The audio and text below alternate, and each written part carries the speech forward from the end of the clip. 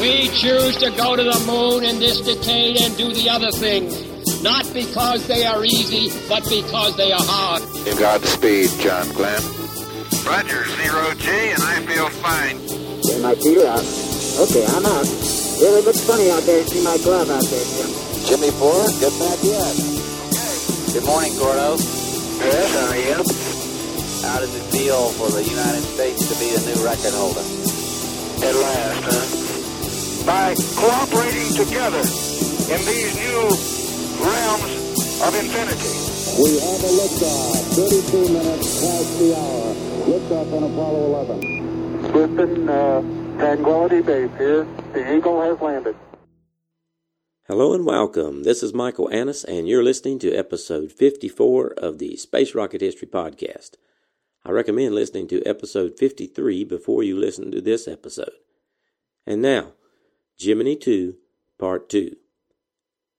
We left off the previous episode with testing on GLV-2. Now let's turn our attention to the spacecraft. The second phase of testing on the Gemini spacecraft at St. Louis had lasted through August and into September of 1964, with frequent interruptions for the receipt and installation of a number of pieces of flight equipment. A simulated flight on September 15th completed testing. A spacecraft acceptance review board headed by Charles Matthews had already gone over the spacecraft to make sure it was ready for the final simulation. The board met again on September 17th and decided that Spacecraft 2 was now ready for delivery. It was shipped to Florida the following Monday, September 21st. At last, spacecraft and booster were together at the Cape. However, GLV-2's misfortunes during August and September forced NASA to forego its goal of a manned Gemini 3 flight before the end of the year. Gemini Titan II was now scheduled for mid-November 1964 and Gemini 3 for the end of January 1965. There seemed no need to alter planned dates for the later missions, although the schedules would have to be tightened. In the meantime, Gemini's slowness was highlighted by a Russian first. On October 12th, the Soviet Union orbited Voskhod 1, which we covered in episodes 44 and 45. The three-man crew flew in flight coveralls rather than spacesuits, and all remained in the spacecraft to a landing instead of ejecting as cosmonauts had previously done. Here's a clip of the news. Suddenly, on October 12, 1964, Columbus Day, dedicated to the discoverer of America, Radio Moscow steals our thunder.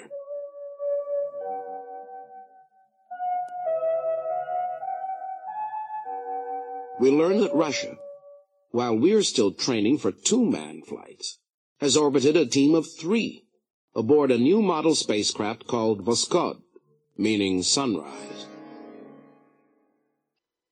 On September 24th, GLV began an expected 2 weeks of subsystem tests.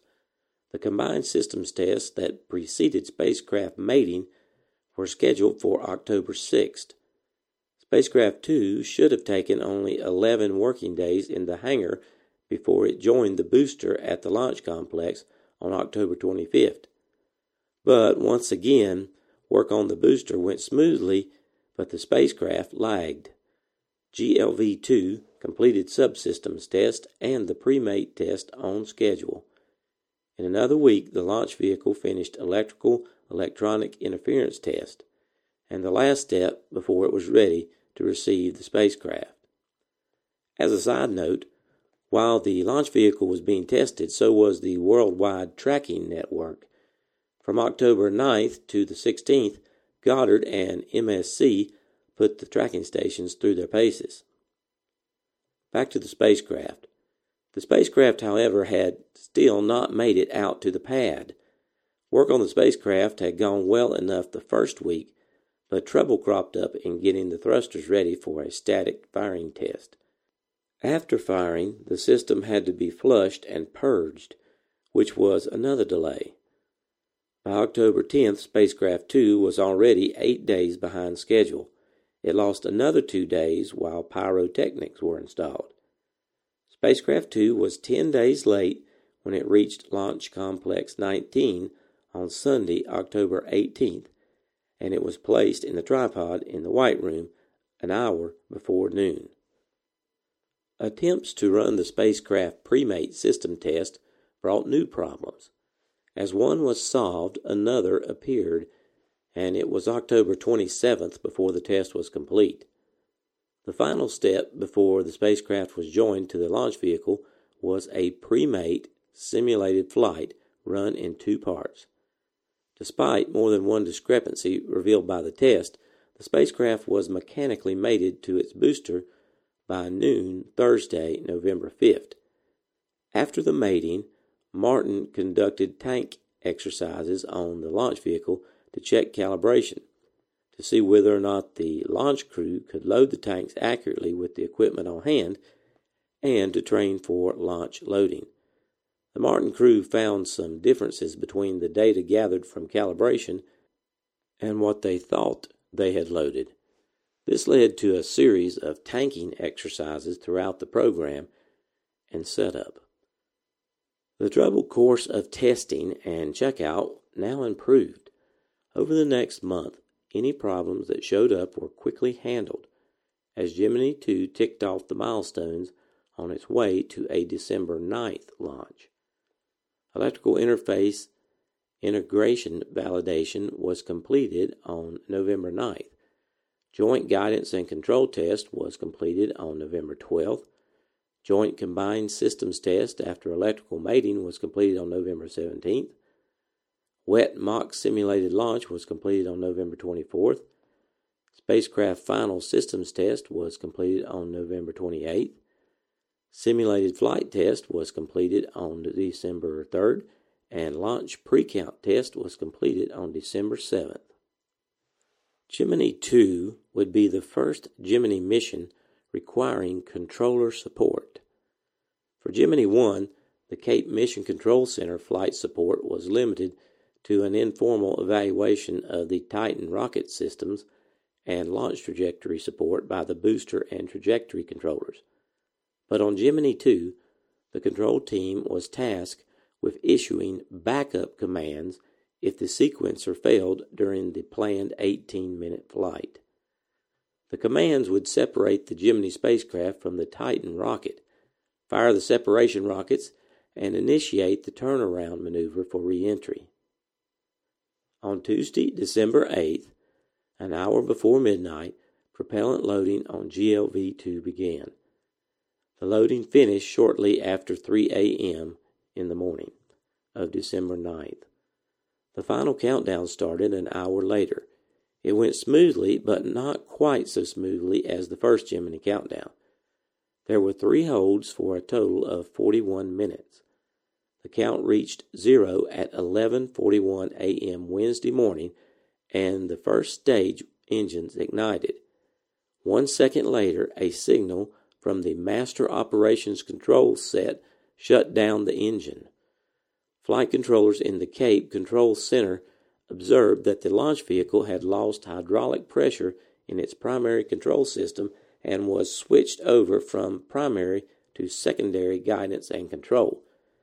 Within the blockhouse, technicians began to power down the spacecraft, and at 3 minutes before noon, Flight Director Chris Kraft officially canceled the flight. The source of the shutdown command was the Master Operations Control Set. It was an automatic response to an automatic function. The command was triggered by the switchover from primary to secondary flight control during the 3.2 seconds between ignition and liftoff. After the engines ignited, the launch vehicle was programmed to remain bolted to the stand until thrust built up to 70% of maximum. During that time, a switchover in the control system would automatically cause a shutdown. The GLV-2 switchover followed automatically when the booster's malfunction detection system sensed the pressure drop in the primary hydraulic system. GLV-2, in other words, spotted its own hydraulic failure, responded by switching over to its secondary system, and then, because it was still on the ground, commanded its engine to shut off. Having saved itself, GLV-2 stood poised on the pad, a giant question mark. Why had its primary control system failed? The answer was quick in coming. Unexpectedly high pressure in one of the hydraulic lines had burst the aluminum housing of a servo valve, letting the hydraulic fluid leak out. This valve controlled one of the booster's 4 tandem actuators. You remember these are the devices that move the thrust chambers to steer the vehicle in flight. The failure of the valve housing was a lesson in the folly of unneeded improvement. At some time during development, someone had decided that the walls of the housing were twice as thick as they needed to be. 1/3 of a centimeter of aluminum was ample to meet design pressures. No one, however, thought to test the actual pressure the housing would have to withstand, nor was any impulse test as such included in system qualifications. More likely than not, one or another Titan II had suffered the same sort of hard start, but the stouter housings that remained standard with the missile could survive such a pulse, while the lighter structured shell in the Gemini booster could not. When GLV-2 shut down, Spacecraft 2 posed something of a problem.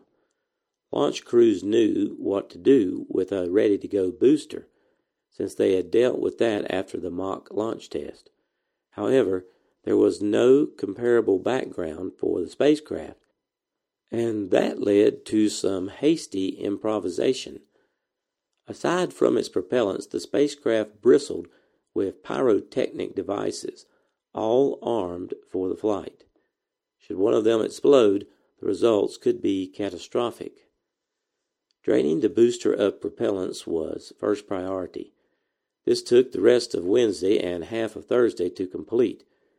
Then it was time for the tricky operation of pulling the pyrotechnics from the isolation valves that barred propellants from the spacecraft thrusters until time to fire.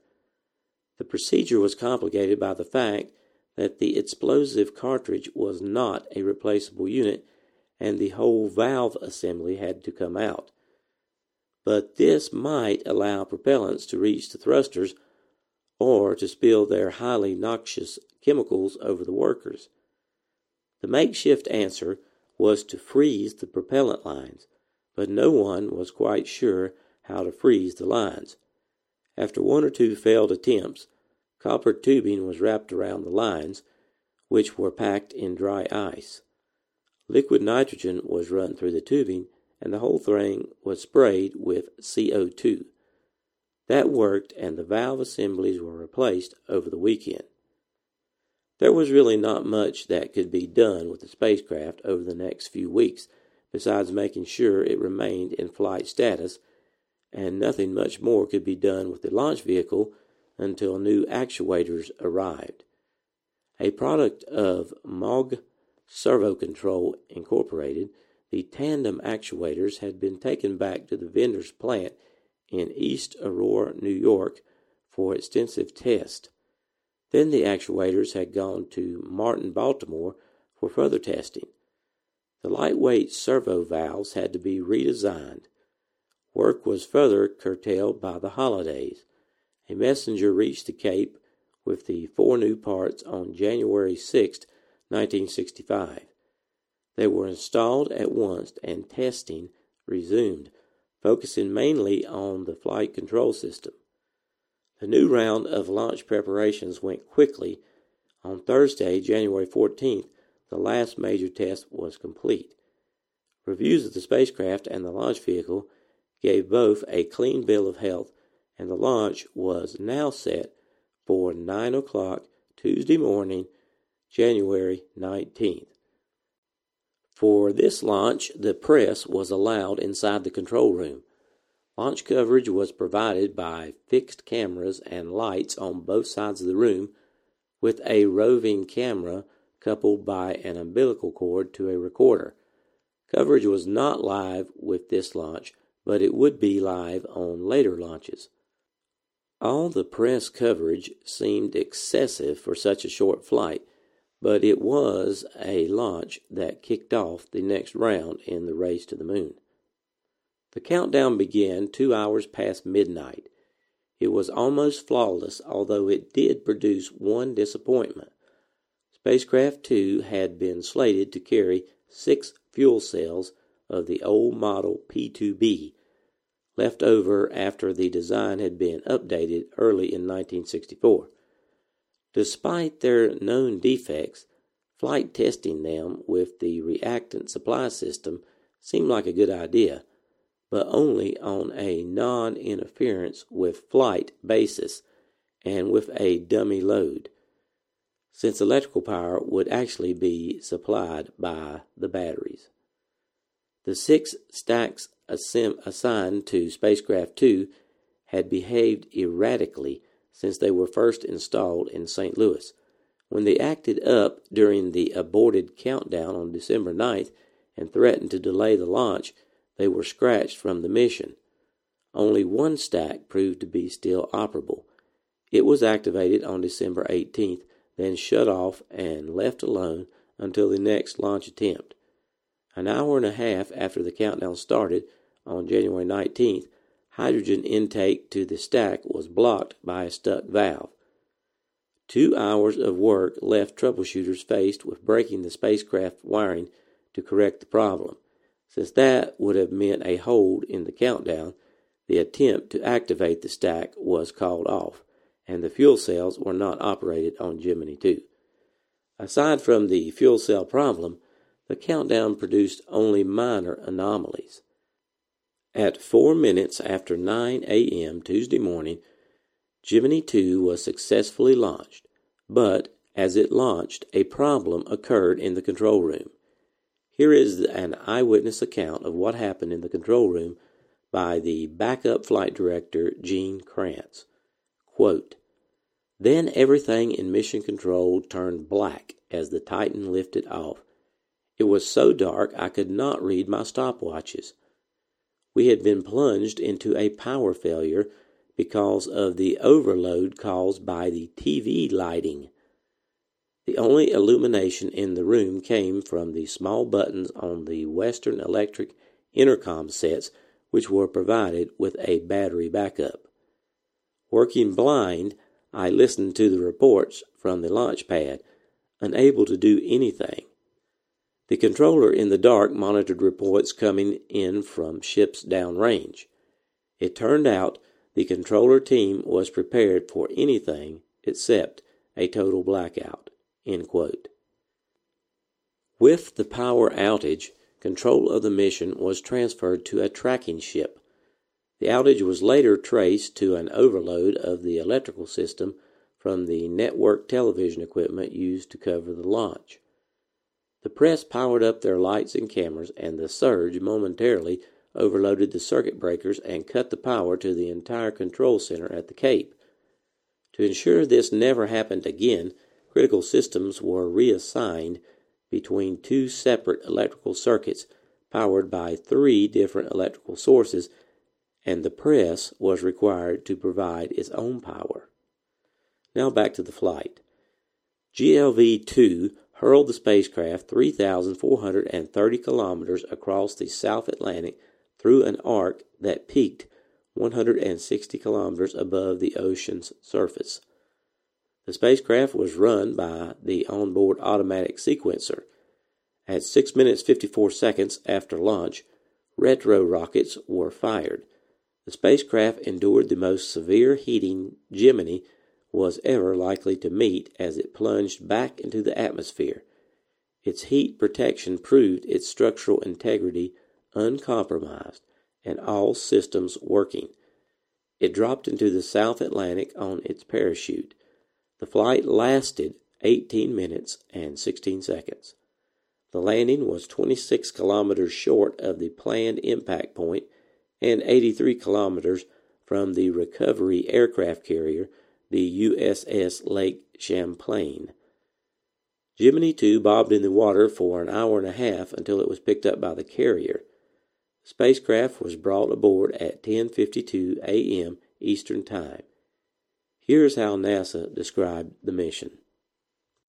During the early morning hours of January 19, 1965, at Pad 19, Cape Kennedy, Florida, the countdown began for GT-2, the second flight test of the Gemini program. This flight, an unmanned suborbital flight, was to be one of the most crucial in the Gemini program. It was designed to flight qualify the spacecraft and launch vehicle for manned spaceflight. In this mission, vital information would be gained on re-entry heating and heat protection, spacecraft equipment would be checked for proper operation during flight, and information necessary to ensure safety of the flight crews on future manned Gemini missions would be obtained. The spacecraft for this mission was manufactured and assembled at the McDonnell Aircraft Corporation, St. Louis, Missouri, prime contractor for the Gemini spacecraft. The launch vehicle, a modified Titan II, was developed by the U.S. Air Force and the Martin Company, Baltimore, Maryland. The final checkout of the spacecraft and launch vehicle systems proceeded normally, and approximately 90 minutes before liftoff, the spacecraft hatches were closed and torqued. The white room at the top of Pad 19 was then dismantled in preparation for lowering of the erector. As the countdown proceeded, pad personnel left the area and the erector was lowered. Meanwhile, at the Mission Control Center, flight controllers closely monitored spacecraft equipment and completed final preparations for the launch. Instruments were set to record the flight trajectory and other vital information which would be transmitted by telemetry from the spacecraft during flight. Monitors in the blockhouse checked and double-checked their instruments, maintaining close control over the launch vehicle which would propel the spacecraft downrange for this vital test. At approximately 4 minutes past 9 a.m. Eastern Standard Time, the Gemini launch vehicle lifts from the pad and begins the powered phase of the downrange flight. Seconds after liftoff, a white vapor trail marks the path of the vehicle through the atmosphere, ending near the spot that the vehicle reached max Q, or maximum dynamic pressure. Some 2.5 minutes after liftoff, the booster engine cuts off and staging occurs. The sustainer engine then takes over to propel the spacecraft to a maximum altitude of 98 9/10 statute miles and a top speed of 16,708 9/10 miles per hour. After separation from the launch vehicle, the spacecraft orbital attitude and maneuvering system thrusters fire to turn the spacecraft in orbit to blunt end forward. The adapter equipment section is jettisoned. The spacecraft is oriented to the proper retrograde firing attitude. The retro rockets are fired automatically in sequence to slow the spacecraft and begin the re-entry phase of the mission. After retro firing, the retro adapter section is jettisoned, and the re-entry control system thrusters fire to place the spacecraft in a constant roll rate of 15 degrees per second. The roll rate stops, and the 6-foot pilot parachute deploys, pulling away the R&R section and deploying the main parachute. The spacecraft shifts from a 1 to a 2-point Gemini-type chute suspension and gently floats to the sea below. The spacecraft landed in the prime recovery area about 20 miles west of the Navy carrier Lake Champlain. It had traveled a total of 2,127 statute miles in just over 19 minutes. Department of Defense recovery forces, already deployed along the flight path, immediately go into action. U.S. Navy swimmers and their equipment are dropped at the scene by helicopters from the recovery carrier. The equipment includes a flotation collar, which is attached to the spacecraft to provide additional buoyancy until the spacecraft can be lifted out of the water. Meanwhile, other helicopters search the surrounding area for the rendezvous and re-entry module. This section, lined with buoyant material, was recovered about a half mile from the spacecraft, an extra bonus in the Gemini 2 success story. Then the Lake Champlain pulls alongside. A huge crane swings out over the spacecraft, and at 10:45 a.m., just an hour and 41 minutes after liftoff, the spacecraft is hoisted from the water. The flotation collar removed, the spacecraft is placed on a special dolly on the deck of the carrier to await return to Cape Kennedy for complete analysis and inspection. Gemini 2, the re-entry mission to qualify the spacecraft for manned flight, is complete. Visual inspection on board the carrier indicates mission success. Mr. Charles W. Matthews, Gemini Program Manager, had this to say about the mission. On the basis of first-look information, we foresee no trouble that would hold up the first manned mission. Most of the mission goals were achieved, except, of course, the fuel cells failed before liftoff and were turned off. And the spacecraft cooling system temperature was found to be too high. But the Gemini 2 spacecraft was in excellent condition, with only minor scratches, chars, and corrosion from exposure to the seawater. Gemini 2's heat shield and retro rockets functioned as expected. Here's how NASA described the success. In the days that followed, detailed analysis of the spacecraft confirmed the first impressions of NASA engineers on the deck of the Champlain. The mission, GT-2, was a success. Spacecraft 2 had been taken from the water without leaks and was structurally sound. It had withstood a re-entry trajectory planned to create maximum heating on both the heat shield and afterbodies. There was practically no damage. All major onboard systems were flight qualified. Exceptions such as drinking water, food, and waste management would be independently qualified by other means before the flight of GT-3. In fact, the capsule was in such good shape that it was refurbished and flown again on November 3, 1966, in a test flight for the U.S. Air Force Manned Orbiting Laboratory Program. It was launched on a Titan 3C rocket on a 33-minute suborbital flight from Launch Complex 40 at Cape Canaveral. It is the only Gemini spacecraft to have flown with the U.S. Air Force insignia. All told, the Gemini 2 mission was supported by 6,562 United States Department of Defense personnel, 67 aircrafts, and 16 ships. The post-flight news conference was a scene of quiet jubilation, with pats on the back for everyone involved, and more importantly, nothing occurred on the mission that would in any way stop the forthcoming launch of Gemini 3, the first Gemini to carry men into space. On Tuesday afternoon, just a few hours after the launch of Gemini 2, the program received another vote of confidence. Although the second launch had been long delayed, the nature of the delays in no way cast doubts on Gemini itself. NASA and its contractors decided that Gemini missions should be launched at 2-month intervals instead of the 3-month cycle then planned.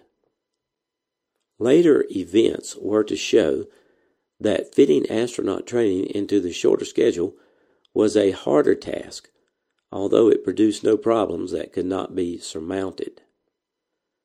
While most eyes had been focused on Gemini 2 at Cape Kennedy, work on the still-to-be-resolved development problems continued elsewhere. 2 spacecraft systems indispensable for Gemini's first manned mission, the thrusters and ejection seats, remained question marks through most of 1964. And a third, the fuel cells, though not slated for Gemini 3, was as yet unqualified.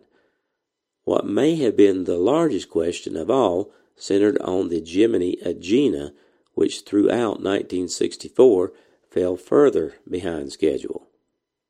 The most difficult and stubborn problems centered in Agena's command and communication system, the electronic devices for tracking the vehicle, monitoring its subsystems, and passing commands to the vehicle in orbit. Because of Gemini's unique demand for rendezvous and docking, Lockheed had to design and prove a new command and communication system for the Gemini Agena. During testing in October, however, parts of the system started acting up. Troubleshooting got Gemini Agena Test Vehicle 5001 through its testing, but it seemed all too likely that the command and communication system suffered from basic defects in its mechanical and electronic design. When the problems persisted, the Air Force insisted on redesign, and Lockheed finally initiated a 10-point plan for command and communication equipment in February 1965. Astronaut training proceeded through 1964 as well. Here is a clip of Robert Gilruth introducing the 9 new astronauts that would join the original Mercury astronauts. Mr. Neil A. Armstrong, Air Force Major Frank Borman, Navy Lieutenant Charles Conrad, Jr., Navy Lieutenant Commander James A. Lovell, Air Force Captain James A. McDivitt, Mr. Elliot M.C., Jr., Air Force Captain Thomas B. Stafford, Air Force Captain Edward H. White II, and Navy Lieutenant Commander John W. Young. And here is a clip of NASA on astronaut training that occurred in 1964. Continuous astronaut training parallels Gemini hardware development. We can distinguish 4 areas of emphasis in astronaut training: monitoring and evaluation of engineering design and hardware, test participation either as observer or active subject, flight simulation, and formal academic courses in the basic disciplines underlying space exploration. The future Gemini pilot comes into the program as a trained engineer-scientist. He acquires a particular vantage point as an astronaut to share with other Gemini engineers. Much of the astronaut's time is scheduled for visits to contractor facilities, familiarizing himself with the hardware, and participating in tests. Test participation is a major area of astronaut preparation for a mission. Astronaut James Lovell, along with NASA engineer Gordon Harvey, were the subjects for the first seaworthiness test of Static Article 5. Held in the Gulf of Mexico on April 4, 1964, the test sought to demonstrate the seaworthiness and stability of spacecraft structure during a delayed post-landing recovery. The test would also check out the onboard systems, particularly communications, electrical, and environmental control. It would study the physiological reactions of the subjects under the constraints of spacesuit, cabin, and sea conditions. After 2 hours, the test was terminated because of operational deterioration of some equipment in the spacecraft. A post-landing inspection revealed corrosion in the environmental control and electrical systems. NASA and McDonnell crews reworked the spacecraft and went back into the Gulf ready to run a successful test. Wind that day was approximately 10 knots and rising, and a hurricane threat eventually terminated the test. But it had run 16 hours and 35 minutes, sufficient time to demonstrate that the onboard systems would now function well in a delayed recovery. Although the astronauts, Lovell and Bean, were uncomfortable because of the temperature within the spacecraft, a later test confirmed that this can be improved by partially opening the cabin hatch and by removing the pressure suit after 2 hours. Astronaut Schweikert conducted an 8-day evaluation of the suit. He flew in a jet aircraft to test it under high-gravity conditions, underwent flight simulation in the mission trainer for 4 days, and wore it during centrifuge tests at Ames Research Center. On October 26th, he removed the suit for the first time in 8 days. Biomedical instrumentation had functioned satisfactorily. The suit design presented only a minor moisture problem in the glove area, which has since been resolved. The most important single piece of hardware which the astronaut uses to prepare for a flight is the mission simulator. The 2 Gemini mission simulators were delivered to NASA during the year. The first, stationed at Cape Kennedy, has the GT-3 configuration. On November 9th, the prime flight crew for that mission, Command Pilot Virgil Grissom and Pilot John Young, began training on the Cape Kennedy simulator. Command Pilot Walter Schirra and Pilot Thomas Stafford are the backup flight crew. The mission simulator is also tied in with a control center and tracking network to provide simultaneous training of flight controllers. The next month, the second simulator in the GT-4 configuration was operational and located at the Manned Spacecraft Center. Chosen for the second flight, planned to be a 4-day mission, are Command Pilot James McDivitt and Pilot Edward White. The backup flight crew is Command Pilot Frank Borman and Pilot James Lovell. The simulators are computer-driven and controlled by an instructor at the console. The instructor can program a part of the mission or the entire mission from pre-launch to post-landing on tape. Critical portions of the mission can be rerun and emphasized. Problems and errors unknown to the astronauts can be introduced at any time by the instructor. The crew must immediately recognize the problem, evaluate it on the spot, and take corrective action as though faced with that problem in actual flight. Crews for GT-3 are scheduled for approximately 120 hours of mission simulator training. This may be compared with the estimated 5 hours of the mission itself. As 1965 dawned, Project Gemini had cleared most of the hurdles in its path. The past year had seen its last serious development problems overcome. Agena was perhaps not as far along as it should be, but there was plenty of talent working on it.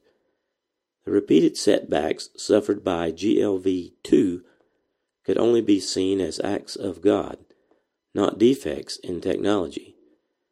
That could not be said of its failure on December 9th, but little more than a month of hard work was needed to put matters right.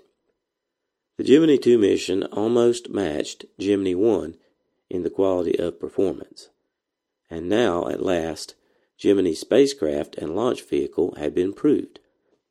All that remained, the last hurdle, was sending men into space. Although the publicly scheduled date for Gemini 3 was the second quarter of 1965, Charles Matthews told the Gemini management panel shortly after the flight of Gemini 2 that late March looked like a good bet for the Gemini 3 launch.